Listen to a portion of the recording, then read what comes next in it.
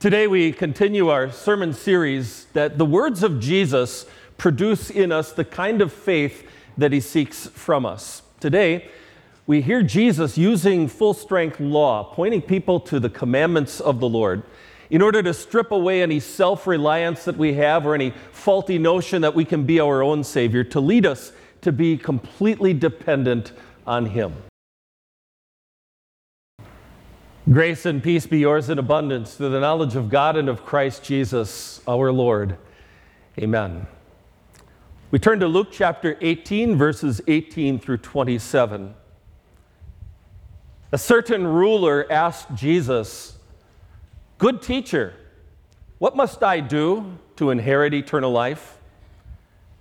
Jesus asked him, "Why do you call me good? No one is good except one, God. You know the commandments. You shall not commit adultery. You shall not murder. You shall not steal. You shall not give false testimony. Honor your father and mother." "I have kept all these since I was a child," he said. When Jesus heard this, he said to him, "You still lack one thing. Sell all that you have and give to the poor, and you will have treasure in heaven. Then come, follow me." But when the ruler heard these words, he became very sad because he was very rich.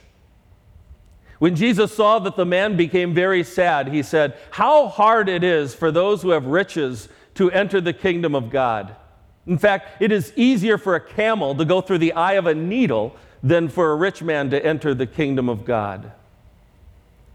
Those who heard this said, "Then who can be saved?" He replied, "What is impossible for people is possible for God." My dear family in Christ, a little 2-year-old boy with the fixated concentration of a brain surgeon is turning a piece of candy around in his hand, and he picks at the wrapper with his little fingers, but for the life of him, he can't figure out how to open that piece of candy. And so you watch him for a moment or two, kind of amused at how fixated he is, and then you extend an offer to help. "Here, let me help you with that." And to your surprise, your kind offer to help is met with a very sharp, "No, I do it myself."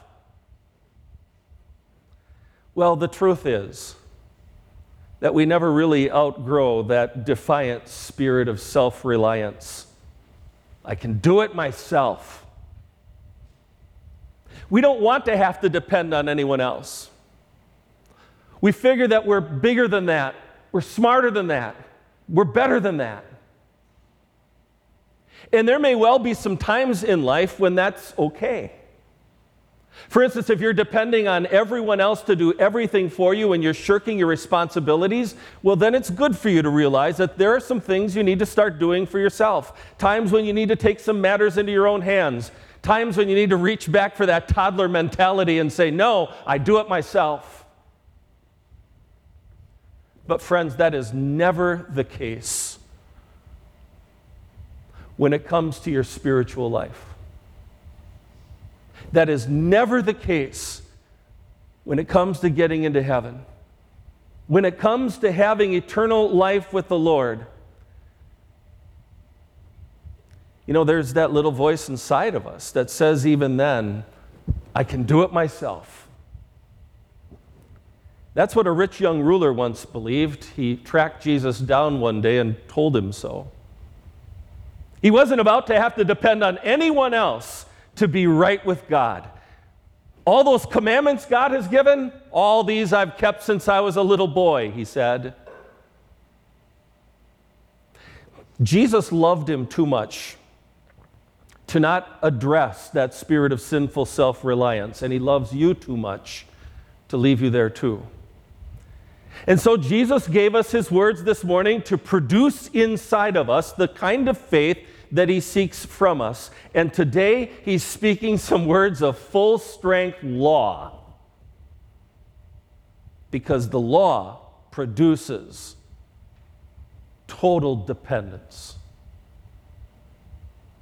This man of our text is most often simply referred to by Christians as the rich young ruler, and that's based on descriptions of him given here in our text and in the parallel accounts from Matthew chapter 19 and Mark chapter 10. We aren't given his name ever, and maybe that's a good thing, because what he was struggling with is a struggle for every single person on this planet.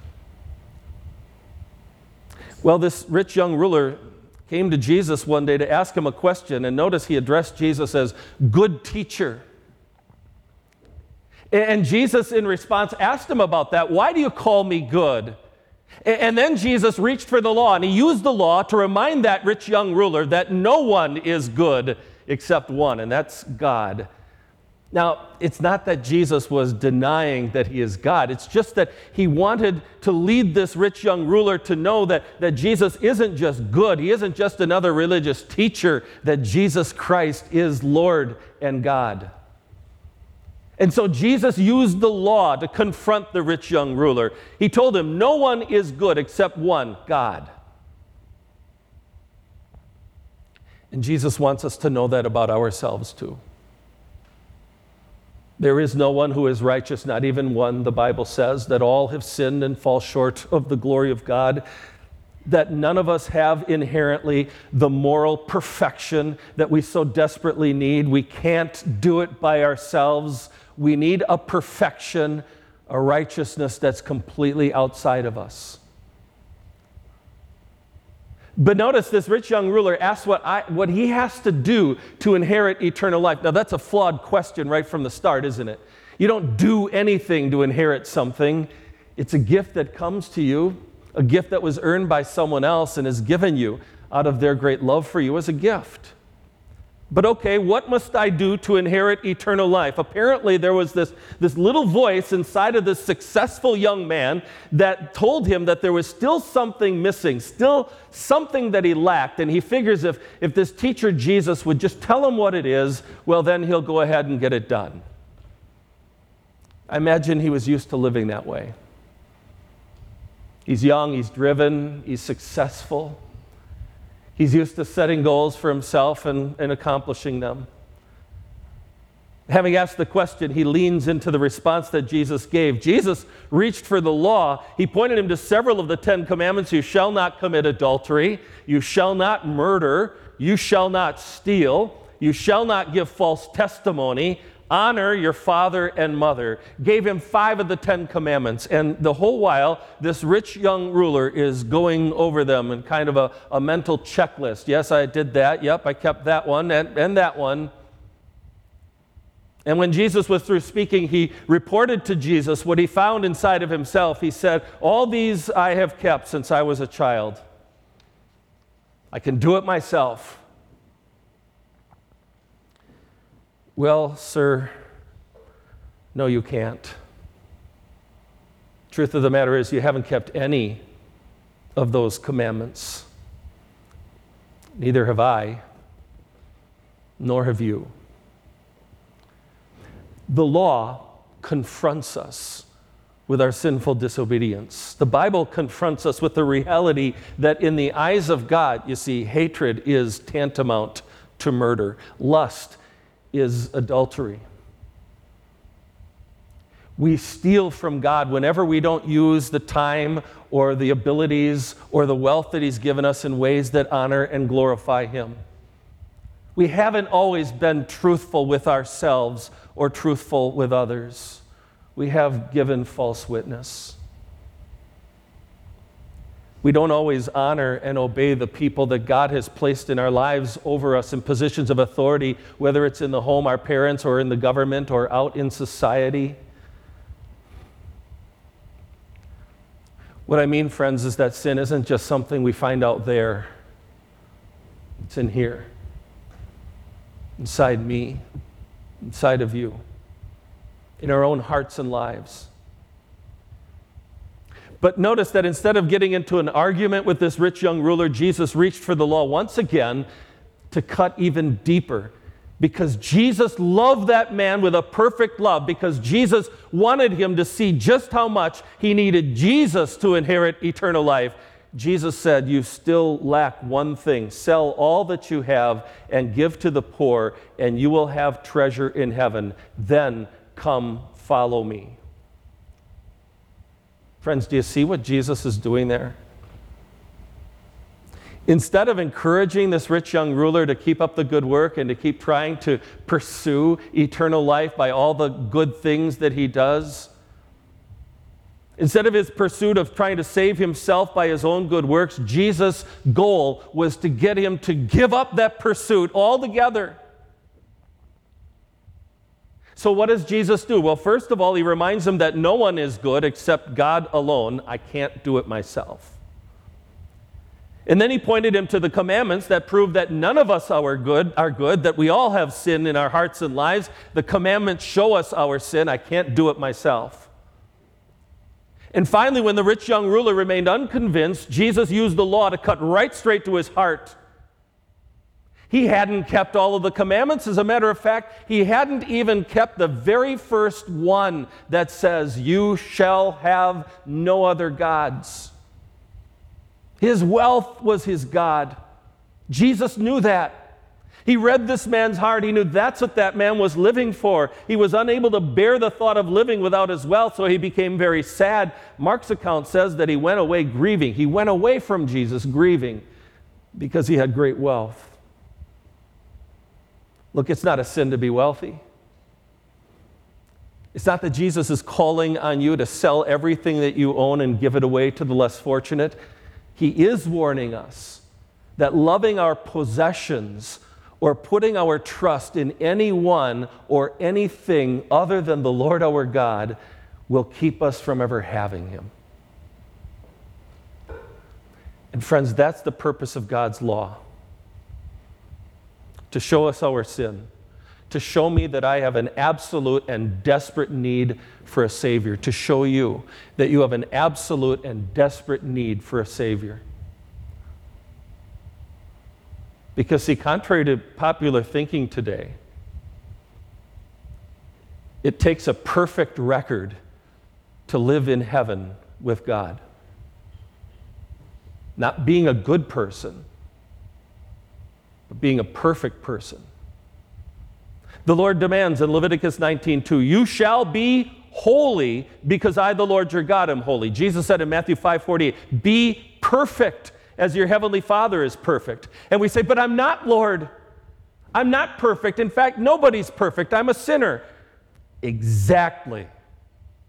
The law of the Lord strips away this delusion that I can do it by myself, that I can earn God's favor, that I can work my way into heaven. It leads me to despair of myself, to repent of my sins, and then along comes the wonderful gospel, the good news about Jesus Christ. And the gospel leads me to see that my utter and complete dependence has to be on Jesus and only Jesus. This rich young ruler couldn't see that. Wouldn't see that. He went away sad, unwilling to accept that his total dependence had to rest on Christ and not on himself. And even though he didn't learn the lesson that this good teacher used God's law to teach, there were others there who were listening in who did. And it led them to wonder out loud, well then, who can be saved? Listen, that's the question that a sinner asks when God's law has done its work in that person's heart. I mean, if it takes a perfect record to have eternal life, if we have to be perfect, then no one can be saved. Enter Jesus. He wants us to depend entirely upon him because he came to do for us everything that we could not do. And that's why Jesus replied, what is impossible for people is possible for God. Impossible for people. We could never scratch and claw or work our way into heaven or gain God's good favor by the things that we do, no matter how hard we try. I can't do it myself. But there's hope, certain hope, for sinners like us, because nothing is impossible for God. And so the impossible happened. The Holy Spirit causes a young virgin to conceive. The eternal Christ, the Son of God, is born and placed in a humble manger. God takes on human flesh and blood. And then the sin of the entire world, past and present and future, washed away in the blood of Jesus, who paid our penalty when he died on the cross for the whole world. And faith, by the power of the Holy Spirit, was made alive in hearts that were spiritually dead. Sinners were made saints by the blood of Jesus. And now we are headed for heaven's eternal glory, because nothing is impossible for God. And you and I are living proof of it. He saved a wretch like me through the blood of his Son, Jesus. Let that news quiet that little voice inside of you that wants to take credit for a salvation that only can come as a gift from God to you. I mean, that little voice seems to make some sense. Why would God take a gift so amazing as eternal life in his heaven and just give it away as a free gift without making us do at least a little something for it? Because he loves us so much. That's why. Because he knows that even the good that we do is still tainted with sin and can never be perfect. Because it's impossible to earn a place in heaven, and because doing so is completely unnecessary, because Jesus already did that for us. Depend completely on Jesus. Stake your eternal life on him. No, I do it myself. So, okay, you let the little boy struggle with a piece of candy for a couple of minutes. And when you see him getting really frustrated, you offer to help. Here, let me do that for you. And he shoves the candy in your hand and says, please. And the Lord Jesus is born to take your sin from you, to put it on himself, to take it to the cross. And he opens up for you this amazing treat called everlasting life in a heavenly paradise, because he knows that you could never get that heaven open on your own. And in his gracious love and mercy, he wraps you in his robe of perfect righteousness so that you stand holy and righteous before God. And he smiles at you. And he says, there, I've done it for you. Amen.